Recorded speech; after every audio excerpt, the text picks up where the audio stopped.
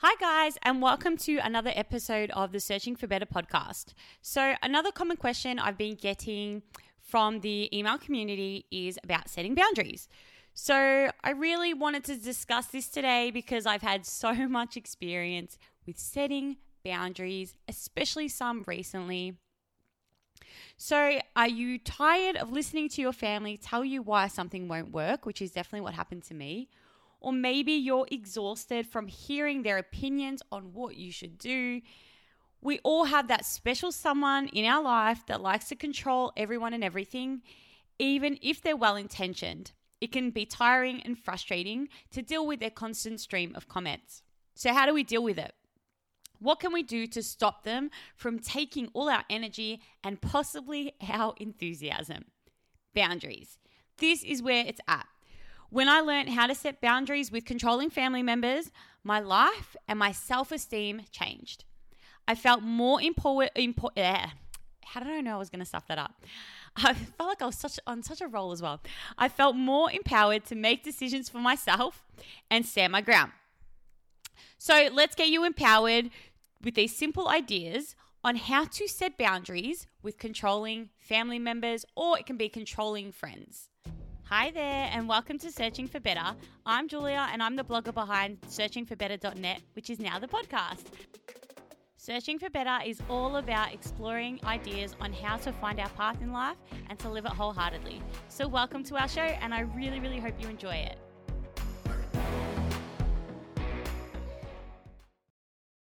So when you have a controlling family member who you're used to listening to all the time, which is something that I had as well, I've found that the hardest part in setting boundaries and the biggest learning curve that I had was that we feel that we need their voice. And I think for me, I really learned that this came from my lack of self-trust within myself and my lack of self-esteem, which is something that I have spoken about in my previous episode, How to Feel More Worthy.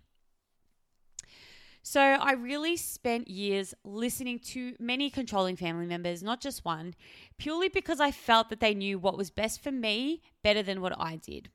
My trust was found externally in their opinions and thoughts, and this led me to constantly second guess myself and make decisions that never truly sat with me. And the funny part is, I really was trying to think of examples to talk about in this episode. And if I'm being super honest with you, there were so many decisions throughout my young adult life, throughout my childhood, throughout my teenage years, where I made decisions based on what everyone else told me to do. And that would range from small decisions like, where to go to buy something, up to big decisions about my career and what I should do, with my life. And I've been quite vocal about the relationship that I have with my dad, which has been quite challenging. And although I'm sure he was well-intentioned, he was quite controlling in that respect. And he was always telling me what I needed to do, what I was good at, what career I should do, and constantly trying to steer me in a direction that he thought was best for me. And I listened for many years, and for many years I was really frustrated because I didn't have that boundary there. I did not trust in my own voice, and I felt as though if I set a boundary with this, that then who would I listen to? And that's the thing, we're not really used to listening to ourselves. So I think the first step in setting a boundary is first acknowledging the fact that we need to have faith in our own voice. We really need to trust in our own voice. And we need to bring that trust back to ourselves. So trust that you know what's right for you, because I had to make the same challenging decision of choosing my own voice, choosing to trust myself. And unless we're able to generate that trust in ourselves, it's really challenging to set that boundary with a controlling family member, because we will always feel we need their voice first instead of ours. So trust your voice. First and foremost, know that you will know what's best for you. And even if the outcome isn't what you expected, trust in your thinking and your ability to change from being in that position, trust, in your ability to change that outcome if you need to. So step 2 for setting boundaries with controlling family members is taking small action on our voice and building that trust within ourselves. So once we get that awareness, like, okay, we're fully aware of the fact that we have put most of our trust into what someone else says, and we know that we want to build up that trust with ourselves again. It really comes from taking those small actions. So the first action I took when it came to setting boundaries with controlling family members was little no's. It wasn't like huge no's. It was just little things. It's kind of like a picket in a fence. You're building it slowly. I had a family member, which was my dad, walk in one day and start giving me the usual advice on career and what I should do.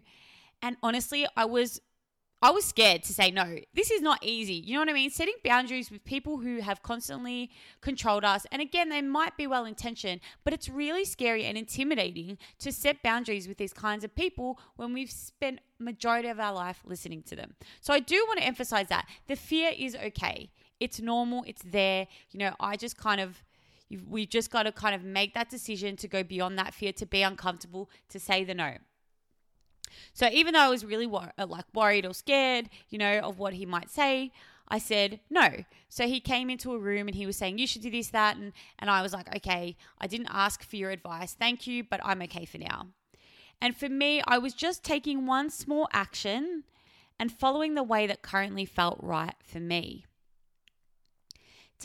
So that's my second suggestion would be to start taking small action on the voice that you know is there behind all the opinions and expectations of the controlling family members around you. Again, these small steps are like us building a little picket fence for ourselves, which are our boundaries. Each picket, each little note, doesn't matter how small it is a piece of the fence that you're building, that you're creating, and it's every time you do that, you're choosing your voice and you're taking a small action to honor that and build those boundaries. So again, it doesn't have to be a huge no. It's not a case of saying to this person, I'm not having you in my life anymore, or setting a huge boundary like that, which is something I have discussed in my earlier episodes. That's not the case. It's just building small no's. Like if someone's constantly asking for your help and you know that you're straining and you can't make those times consistently, and you feel like you're giving a lot in that relationship, a small no might be saying, no, I'm not available today or tomorrow.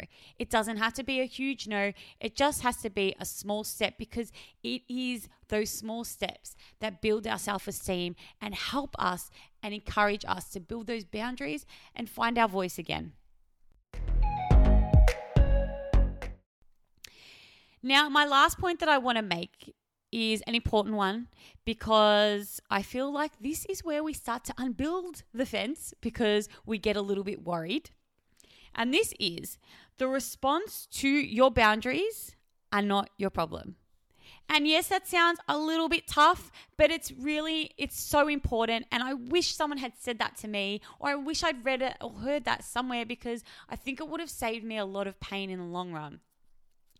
So when we set boundaries with controlling family members, it's really common for them to have a problem with it. And this is something that I spoke to my psychologist about as well, because I'd recently set a boundary with another family member who just shut me out completely.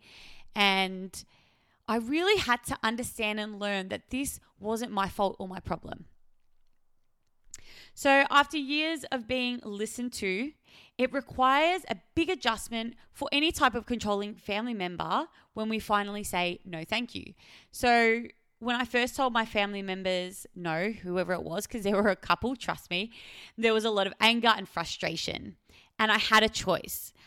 I could have pulled out that picket, that part of the fence, and I could have thrown it away because I felt really bad, or I wanted them to love me, I wanted them to accept me. Or I could make the decision not to personalize their feelings. And this is my 2021 mantra of not personalizing people's responses, not taking it as it's all about me, and understanding that people are coming from the place that they know best.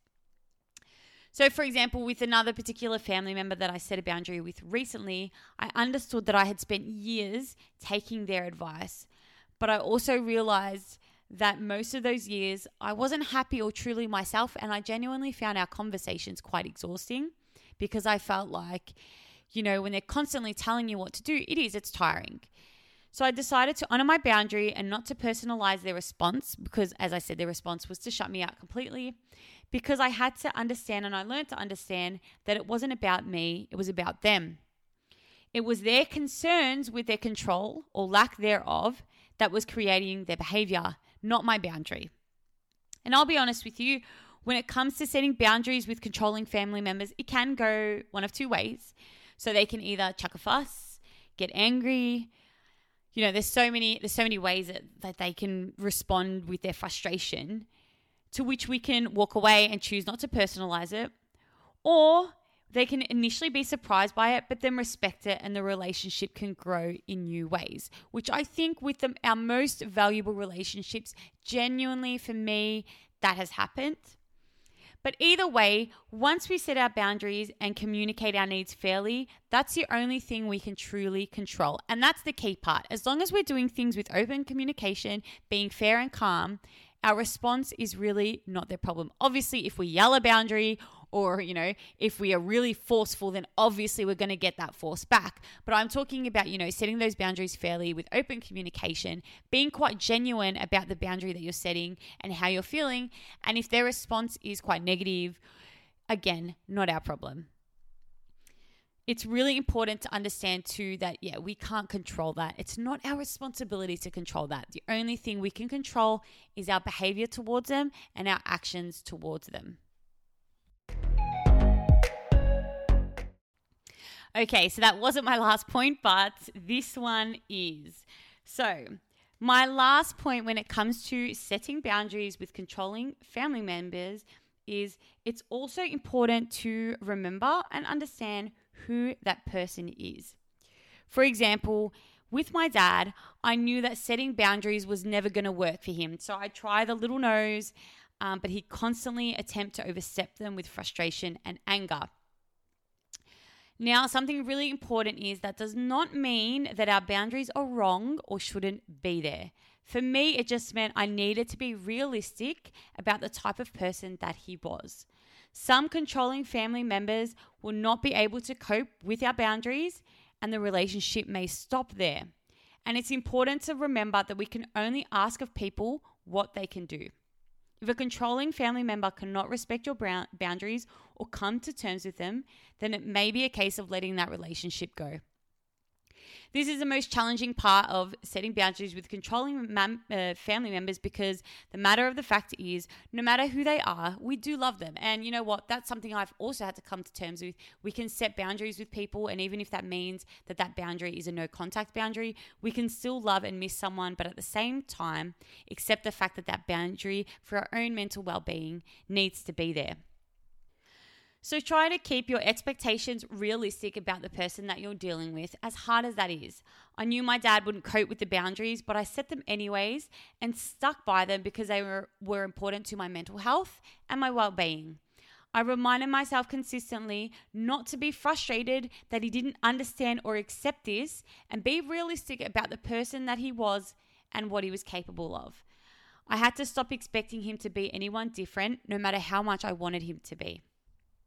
And that's such a hard part of setting those boundaries, especially when we love people. We do hope that they will respect those boundaries and, the necessary changes that they need to make to accept those boundaries. And sometimes the person isn't possible. That's not possible for the person. They're not capable of that. And that's okay too. We're allowed to love people from a distance if those boundaries are key to helping us function and live a better life.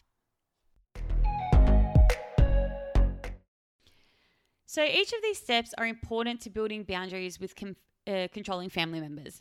And the most important part here is that remember not to personalize their response, to keep our expectations realistic, and to value finding and trusting our voice. Taking these actions have helped me to create a life that truly feels like mine. And I hope you find the same in taking these steps as well. Setting boundaries, again, it's a challenging topic and there's so much more that we could talk about. But for me, these are the key points currently that really have helped me to make the necessary changes in my life. And I think the thing with boundaries is we really only have a limited amount of energy that we can give in a day. And those boundaries are about protecting that energy. Sometimes, when we have no boundaries, we will find ourselves exhausted. Like I said, we might find conversations or relationships take so much more than they give. And at the end of the day, our energy is not limitless. And that's important. And that's why it is important to have those boundaries in place. It does help us to make sure that our energy is going to the right places in our lives, and our energy is used to create relationships that really help us to build our best, most truest version of our lives. So thank you so much for listening to this episode today. I'm so glad that you're here. If you like this content, I am currently building a personal development community where we will go through key topics every month and work through, there'll be like little activities to work through every month, and they will not be huge activities because I fully respect the fact that everyone's busy and we all have lots going on. But the idea with this community is I really wanted a space where we could all come together, create our best lives with support, with accountability, and also, give ourselves the opportunity to be inspired, but also inspire others. It's really hard to make these changes in our lives, and I don't think it's something that we have to do alone. This is about building our truest, best version of our lives together. And that's what I really want to foster in that community. So if you feel like this is something that you're interested in, I will attach a link below to the waitlist. And also there's a short survey there, which will give you a couple of questions just to help me fully understand what people want to get out of the community, so I make sure that it serves everyone best. So again, thank you so much for listening to this episode. I'm so glad we could have a chat. I will catch you in the next episode.